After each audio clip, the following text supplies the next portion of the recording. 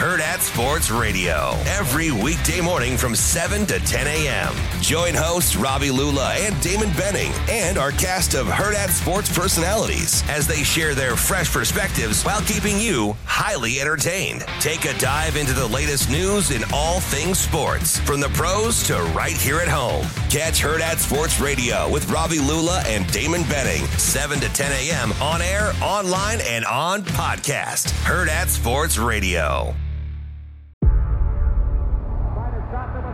Before history is written, it's played. Before it's frozen in time, it's fought one shift at a time. Before it's etched in silver, it's carved in ice. What happens next will last forever. The Stanley Cup Final on ABC and ESPN Plus begins Saturday. Welcome back to Hour 2 of Hail Varsity Radio, the voice of Husker Nation. Insight, opinion, expertise, with the biggest and best names talking Nebraska across the state. Join the show on Twitter at HVarsityRadio. Call in at 402-489-1240 or at 800-825-5865. Here's Chris Schmidt and Elijah Herbal. Thanks for hanging out. It's Hour 2 at Hail Varsity Radio. We're presented by Currency. For all your equipment financing needs, go Currency. Chris Schmidt, Elijah Herbal. We welcome in Mr. Blackshirt. It's a Monday with Charlie. Coach Charlie McBride joins us. Coach, how are we doing? Good. It's looking outside, and there's not a ripple in the lake. It's so calm. That is good news. It's 55. There's no ice. 55 degrees here. Is it? It's 36 here, but it's... we got him beat. Actually, he's on the lake. He wins. Well, good. No wind, no storms. That's no wind, and I can't believe it. We're going to get paid for this. Somebody's going to kill us. I mean, this doesn't last. Not in Michigan. This place is a dump, man, when it comes to snow.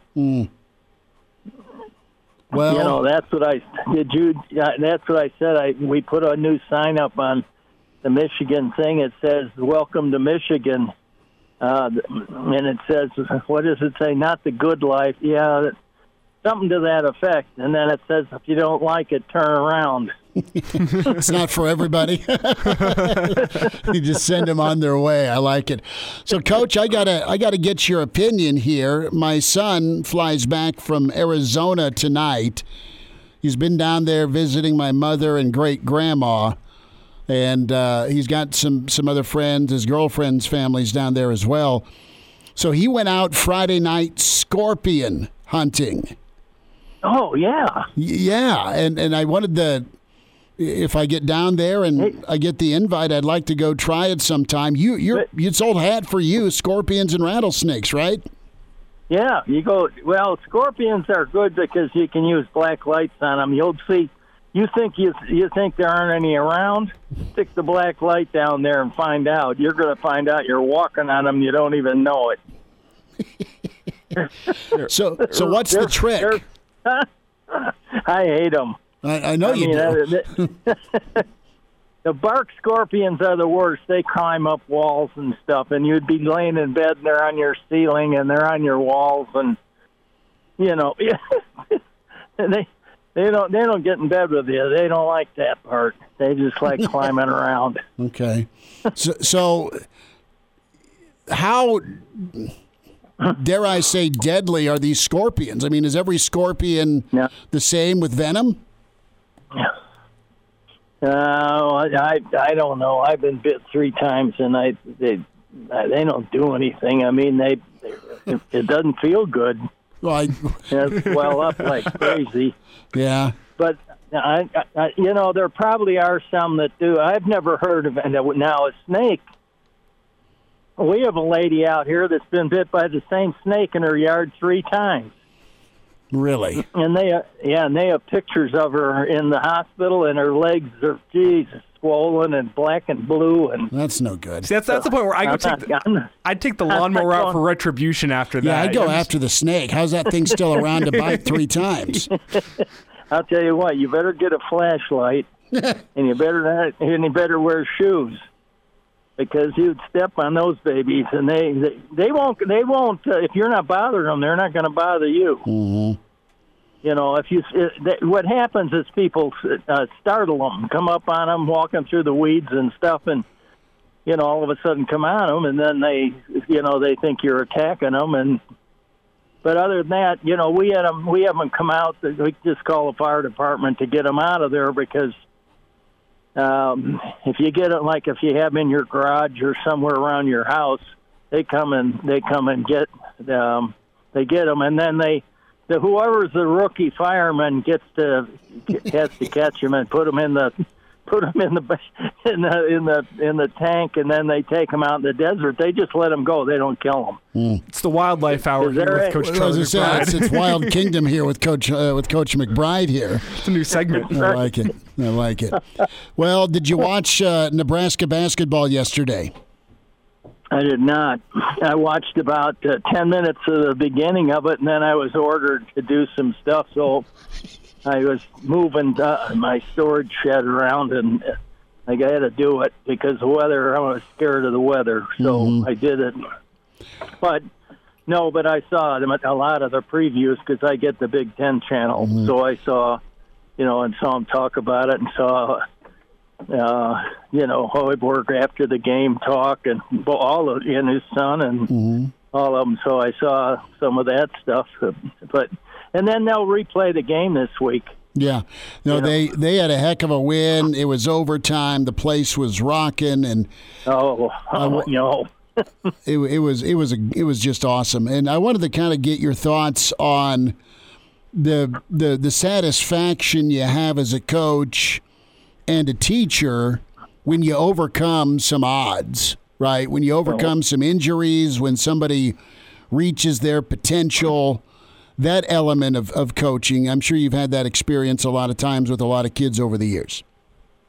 Well, that's part of your salary, just enjoying that part of it, because that's why you're in coaching. I mean, that, it seems like, with me, I've always been kind of a guy that liked the underdogs and likes to see them come from behind and stuff like that, and I watched it happen in the World Series. You watch it happen all over the place at times. And, a lot of people think they're going to roll their head on the field. Well, they come on ahead. That's good. And, they lose they become equal. And, then they don't pay much attention. That's why every practice is for a championship. If you practice that way, and you'll play that way. But if you start, messing around in practice, especially in football, and guys don't really focus on practice and things like that. And that's what I think that of all the places that I coached at, I think Nebraska was the best. I mean, those kids, they practiced every week. They didn't care who they were playing. There was a few times that I can think of maybe that I had to get after them for, just kind of wandering around. But as a rule, that doesn't happen.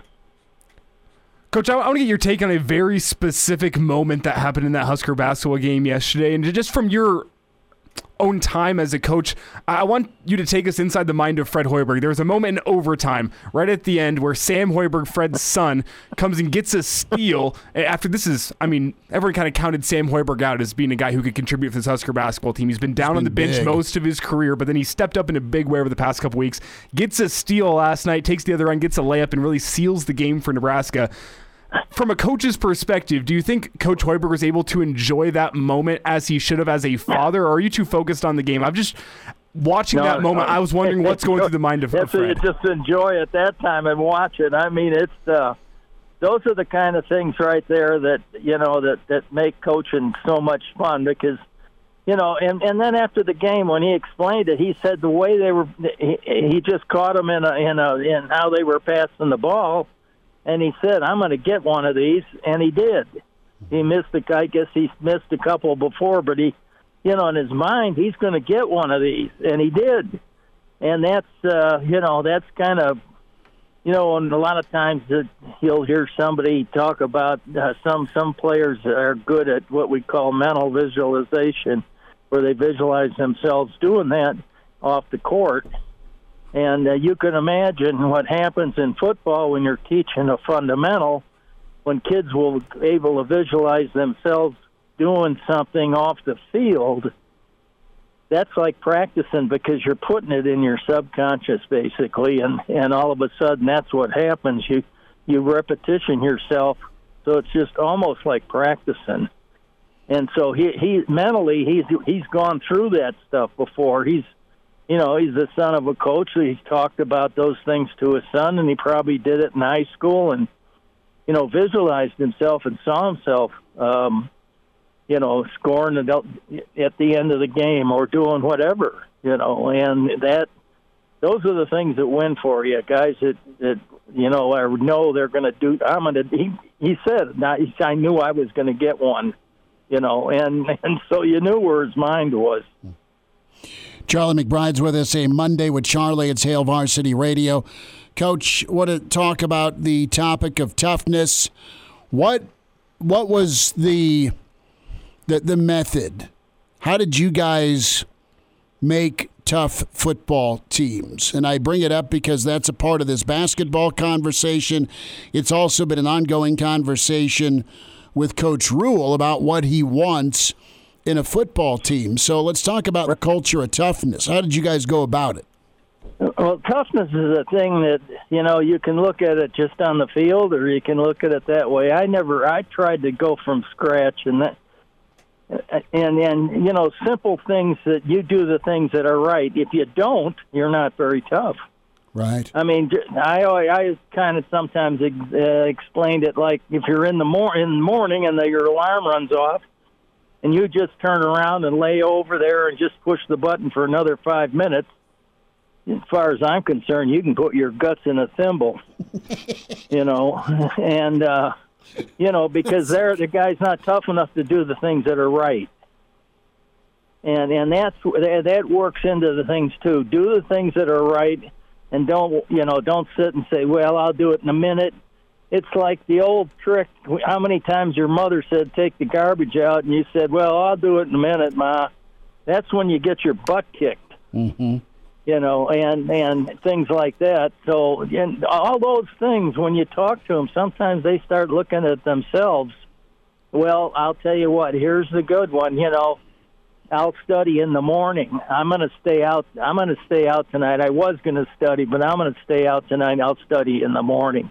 Oh, yeah. I did that trick once and went ahead and got an F. Yeah. And so, that's what happens. So the whole key to it is you do the things that are right off the field too, and on the field, being tough is the more of a physical is the physical part of it, but it all folds into the same thing. And if you're not going to study your plays or your defenses or your stuff like that, that's the beginning of it. You're doing the things that are right. Because you're a tough guy, even though I don't want to go to the weight room today. We'll go over there and do it, and you'll find out. And some guys will come back and say, I had the best workout I ever had, or something like that. And when, in a game, you get toughness as you grow up. I think a lot of times some guys are just naturally, rockheads, and they're going to blow up the world. And I had a little of that in me, which didn't help. Sure. It got me hurt. But, you got to do it at the right times, and you have to be a leader at doing it. And I always said, keep your mouth shut and just play. Charlie McBride's with us on Hail Varsity Radio. Coach, I'm going to ask you this before we say goodbye. It's an NFL question, but what do you do if you're Green Bay with Aaron Rodgers? He give him some camping stuff and tell him to go camping next year. I mean, you got to have – listen, that rubs off on the team. Yeah. So, and sometimes those guys get tired of that stuff. And they just and they turn around on you, and it's kind of like, well, you don't want to be with us, we don't want to be with you either, And so I don't know his personality or theirs, and they may know him better than we all know. It may be just a front of some kind. I don't know that at this point it's to make more money because he turns down $60 million or some crazy number. If he leaves or something like that, but it's a hard thing for players. I think some guys that have been around they're serious about winning, they're serious about going to the Super Bowl, and you got a quarterback who's making noise all the time and doing crazy stuff. I think part of it's not his show. I think he's part of the whole thing, but I think. Because they don't really, it's hard when you're up there. The town owns them. Yeah. They're publicly, So there's not. They hire a guy, and he may not like he may not get along, but he's making money, and that's his job, and and it doesn't work. The organizations that have good people around and always have. I know the Chiefs, their owners they don't ever get involved in the coaching part. Gotcha. They don't ever touch it. So, that's something that's I think is important, and I think in Green Bay it's a little harder than most teams.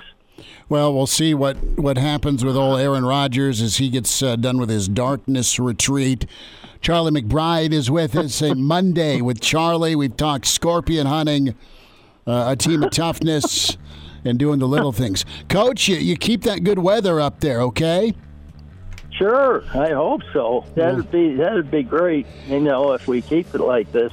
But it isn't going to happen. We'll check in with you next Monday. Thanks for the time today, Coach.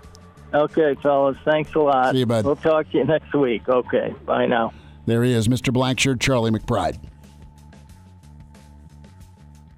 Hurrdat Sports Radio, every weekday morning from 7 to 10 a.m. Join hosts Robbie Lula and Damon Benning and our cast of Hurrdat Sports personalities as they share their fresh perspectives while keeping you highly entertained. Take a dive into the latest news in all things sports, from the pros to right here at home. Catch Hurrdat Sports Radio with Robbie Lula and Damon Benning, 7 to 10 a.m. on air, online, and on podcast. Hurrdat Sports Radio.